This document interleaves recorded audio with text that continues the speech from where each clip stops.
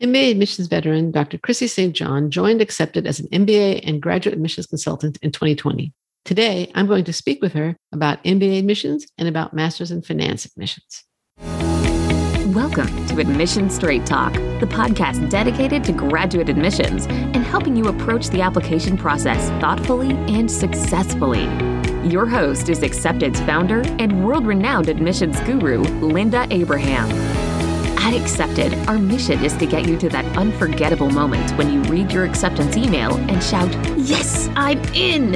Confident you'll be attending the perfect program to help you launch the career of your dreams. Welcome to the 413th episode of Admission Straight Talk. Thanks for joining me. We're going to talk to someone today who has spent 25 years in international graduate admissions and specifically MBA and Masters in Finance admissions. But before I get into the nitty-gritty with her, I want to invite you to confront and embrace the paradox that's at the heart of graduate management admissions.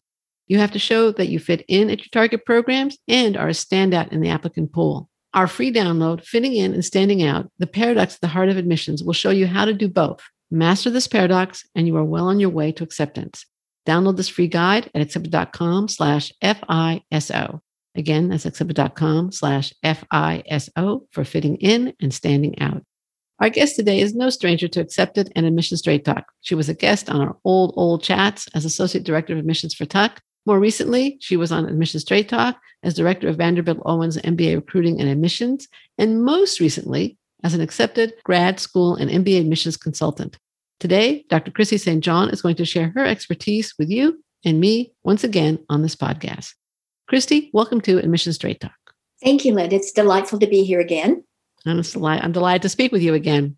Now, I'm going to link to your previous podcast interview, which is at accepted.com/389 from our show notes today. And our show notes are at accepted.com/413. The previous show dealt with how you got into admissions and gave great general admissions advice and also advice for specific cohorts in the A applicant pool. International applicants, veterans, CGSM applicants, and others. Again, listeners, you'll find that at accepted.com/389. Today, you and I are going to talk about other MBA topics and also Masters in Finance. Okay? Yes, perfect. All right. Now, you've been advising applicants as a consultant for about a year now, almost a year, maybe a little more than a year. Clients have really been responding to your constructive and supportive approach to guiding them. How has your perspective on the admissions process evolved since you moved to helping applicants more than evaluating applicants? And obviously, you still have to evaluate them in order to advise them, but your focus has shifted. Oh, it has. I think that I'm looking at their resumes and their essays much more critically because I know what is going to be said and discussed on the other end of it. And while they may think they have wonderful essays that explain everything, sometimes they are too close to what they're writing about, and the message is totally lost because they are leaving out important elements of it. And I think that has really helped me get people on the right track to making their essays as detailed yet still concise as possible so that their best qualities will show up. That's the name of the game. Let's just talk about the resume for a minute. What are some of the more common mistakes that you see or that you are now correcting and that you saw as an admissions director? A lot of times the candidates would just put down a job description, and that is not what we're looking for. We're actually looking for results, showing that you have initiative, that you have actually had an impact, however small, on the organization you're working with. That's what the admissions committees are looking for. And in many, many cases, members of the career management staff will also be on the admissions committee. And you can believe that's what they're looking for because their job is to get you a job. And if you don't have the experience or the qualifications or any sort of leverageable skills that they can help you with, they are probably going to nix your acceptance because they can't help you. And the whole point of your going to a school is to be helped to find a job. And so you need to be a bit more self-aware of what you know how to do and what you don't know how to do as well when you're coming up with your long and short-term goals. Okay, great. Thank you. That was excellent. And what about the essays? What are you looking for to improve before you were finding it unwittingly, and now you're looking to improve it in terms of the essays? The first thing is to make sure they're actually answering the question that's asked, because that is quite often the main issue. They're thinking, oh, well, I've already done it. This is similar to what I did for X school. I'm just going to cut it and paste it and put it in here for Y school, and it'll be fine. Sometimes that might work, but for the most part, no. Each school knows what they want, and it should be obvious in the question, the way it's asked. And if you're answering something totally off the mark, you get points off for that. I always say, sometimes applicants ask me, what are they looking for? What are they looking for? I say, they're looking for the answer to the question. Yeah, exactly. I mean, and there's no right or wrong answer, but there is an answer that makes sense to the question. When it says, tell me about your short-term goals after the MBA, and you say, my short-term goal is to get an MBA.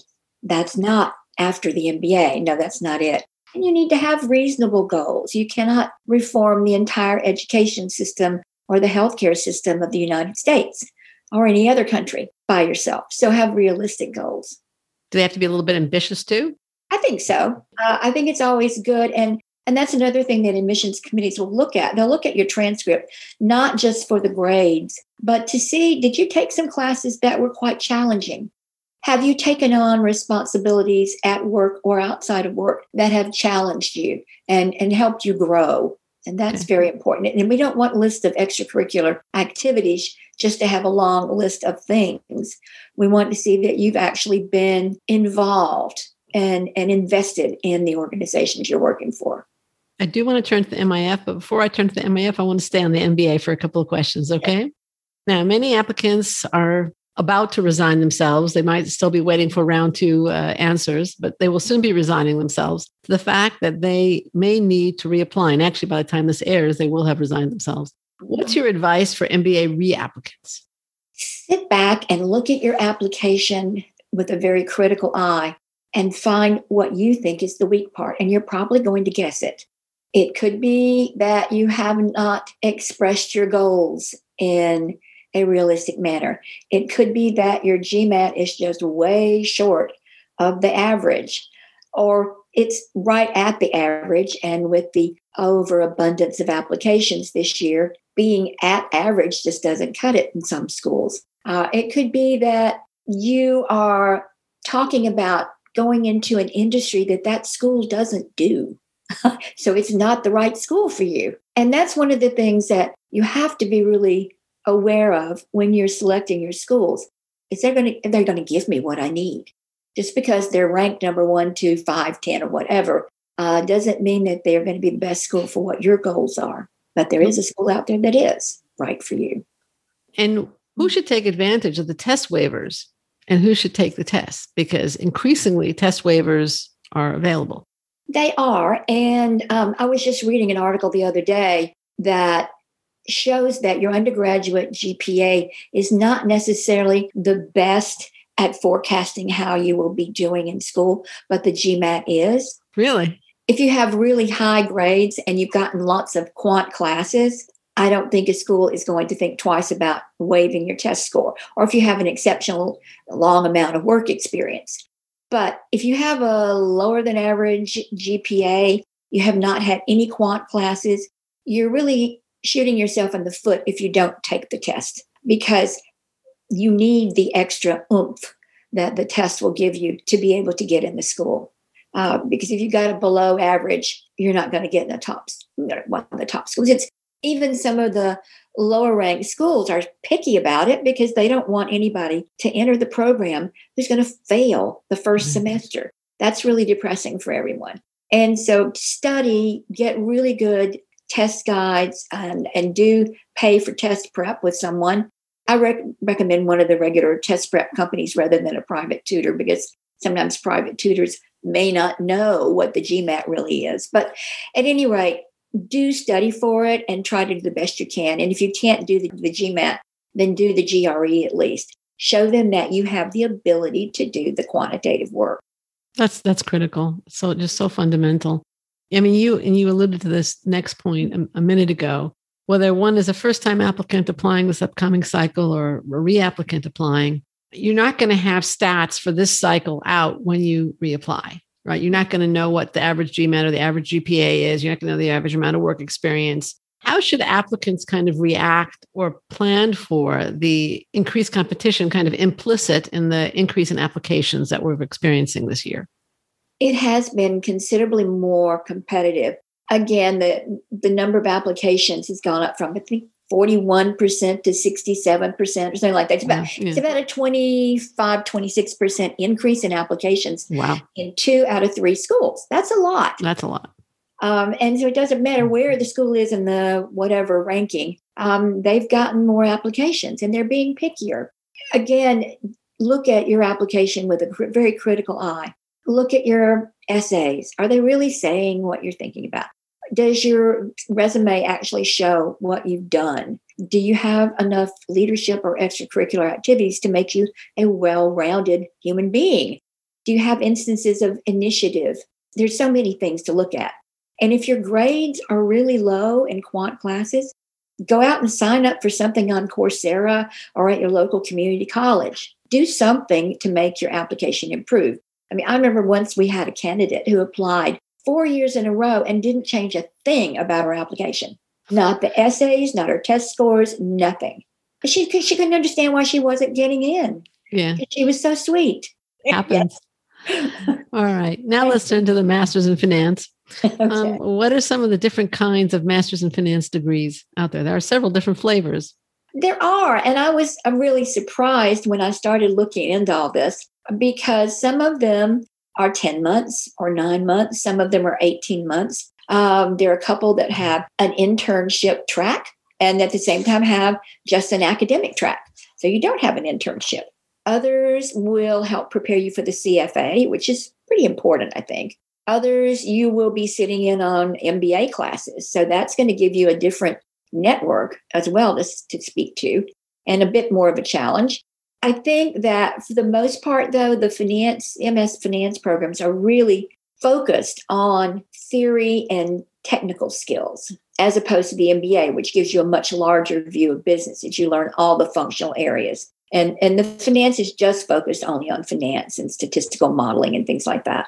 So when you're looking at those programs, I would say find ones that maybe have a capstone project so that you actually apply what you're learning. This is always good to put on your resume to convince an employer that, oh, I've done this. I know how to do this. If you want to take the CFA, make sure your program is affiliated with the CFA so that it's preparing you to do that.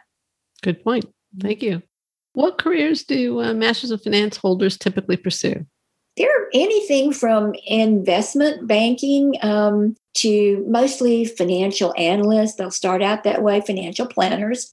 Some of them go into the stock trading area, commodities trading, corporate finance, obviously. They're not going to start out on the same level as an MBA, but they will catch up pretty fast because the difference is that the Master of Finance programs, of course, do not always require work experience. Right. I think on a whole, the schools would like for you to have a couple of internships at least, but it is not required. Whereas with an MBA, you do need work experience. I think you have some part-time MBA programs also, but I think there are more part-time Masters in Finance programs, aren't there? I haven't noticed that many part-time ones. No? There are a lot of online ones. Yeah, for sure. Yeah, a lot of online though. Right.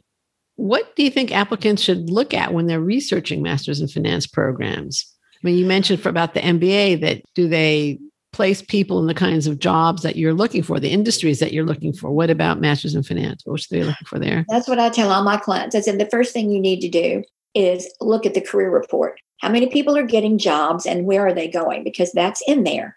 And if you don't see the companies that you're interested in on that report, there's probably a reason they don't recruit there.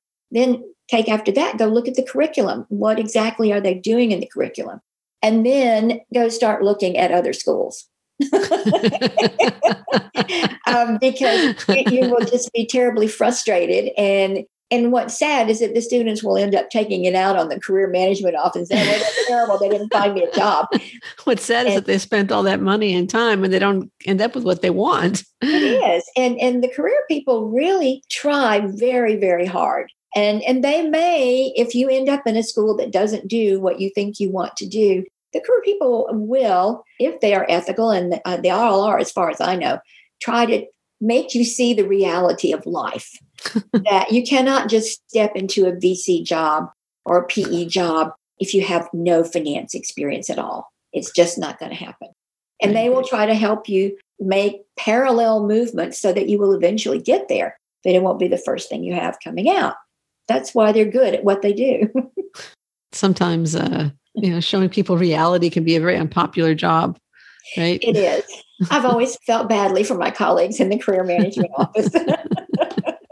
What kind of academic background should someone seeking the master's in finance have? Well, I've been looking at the requirements for a lot of different programs this year. Some of them several masters in finance clients. Yes, year. I have. Yes. And a lot of the programs say, oh, we don't have any requirements. But the truth of the matter is, if you've never seen accounting, if you've never taken statistics or even Algebra 2, you're going to have a really rough time. So you need to get at least those accounting class, statistics class, Excel. You need to know Excel, and Algebra 2 minimum to be able to pass finance classes.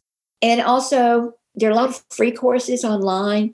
I would suggest hop on a Coursera class and learn about Python. More and more schools are wanting to know if you've got these technical skills in Tableau and Python and SQL and SAS and SP.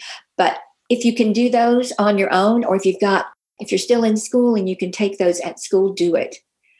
They will enhance your resume for certain. And you'll also be able to get through your work a lot quicker if you know how to do it. Sure. And what about work experience outside the classroom? What are most Masters in Finance programs looking for? You mentioned internships. Yeah, most of them are designed for candidates coming right out of undergrad. Again, they would like for you to have a couple of internships so you've at least worked in an office atmosphere and know what finance really means. And they also do most programs will do treks or have companies visit, and they will go over the different jobs that they're looking for so you get a better idea of it. But if you've actually worked, and even if it's only for a couple of months, it gives you a leg up in the recruiting process, as well as understanding why you're studying one particular thing in a class. Now, you mentioned a minute ago, we've talked about the MBA, we've talked about the MIF, and you mentioned that, one of the distinctions between the MBA and MIF is that the MBA, you are expected to have significant work experience. The Master's of Finance, you're not. Also, the MBA is a broader degree. You're exploring multiple areas of business functions. Master's of Finance is strictly finance. Are there any other significant differences? Not that I can think of. I mean, the salaries coming out will be slightly different. Even so, which way? Higher. Well, higher for the MBAs and the MSFs, okay. But at the same time, any graduate business degree, I believe an article I just read showed that it was about a 75% increase from what someone with an undergrad degree coming in the same job would have. Mm-hmm. And the salaries are quite good in that. Oh, yeah. Yeah, for sure. It's every so often we come across somebody who did the MIF and then they decide they still want the MBA. Mm-hmm. I guess they want to broaden their education, maybe get the different credential.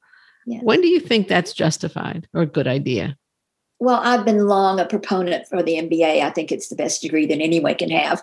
But I know at Vanderbilt, if you went through the MSF program there, then you could come back in about a couple of years once you get some work experience again. And it would only take you 3 semesters to complete the MBA program rather than 2 years, because you'd get credit for all the undergrad programs. Mm. But generally, that will only happen if you are attending the MBA at the same school you did the MSF. It is possible that they might give you some credit for classes, but most MBA programs do not accept transfer credit.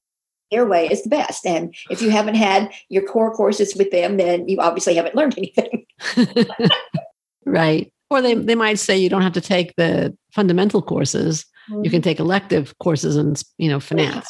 Exactly. Right? Much higher in that area. Right. Right. All right. What do you wish I would have asked you? The thing that I'm always curious about, I was actually just on the GMAT site a few minutes ago, are the MSF, all the different specialized master's degree, are they cannibalizing the MBA? Okay, go for it. In a sense, they are, But in another sense, I know that the current generation wants to get through school and get out in the workplace as fast as they can. And so a lot of them don't see the need for going and getting work experience first. I'm ready to do this now. Let me in. And the specialized master's degrees, give them that. And a lot of times they are seriously only interested in doing data analytics or finance or marketing. They don't really care about the rest of it. And so why shouldn't they have that option? I think the MBA will always be there, but I think it's going to be a little bit different. And we may see people coming into the MBA classroom who do have specialized master's degrees. And they're going to give the people coming in without that probably a run for their money. It might be a little more competitive. Who knows? Yeah, they'll have certain skills that the others don't have. Yeah. But really good point. Thank you, Christy. This has been great. Thank you so much for joining me today. As always, I've really enjoyed talking to you. I always enjoy talking to you, whether we're online or off. Thank you again. Listener, thank you too for tuning in. You can learn more about Dr. Christy St. John on her bio page at Accepted. I'll link to it as well as to her contact me page from the show notes, accepted.com/413. If you'd like her to advise you individually, she is currently available to guide you, whether you're applying to Masters in Finance programs or MBA programs. Quick reminder, master the paradox at the heart of graduate admissions by downloading our free guide, Fitting In and Standing Out, the paradox at the heart of admissions. Grab your copy at accepted.com/FISO. Again, that's accepted.com/FISO for Fitting In and Standing Out, the paradox at the heart of admissions. And a final request. If you find the show worthwhile, please share the good word by leaving a review on iTunes. Your doing so helps us spread the news about Admissions Straight Talk. Plus, leaving that review will enroll you effortlessly in the Thank You for Your Review contest. One listener a month who leaves a podcast review on Apple Podcasts, also known as iTunes, will win a free 20-minute consultation with me. You can leave your review at lovethepodcast.com/AST. I look forward to hearing from you and speaking with you. This is Admissions Straight Talk produced by Accepted, and I am your host, Linda Abraham. I'll talk to you again next week.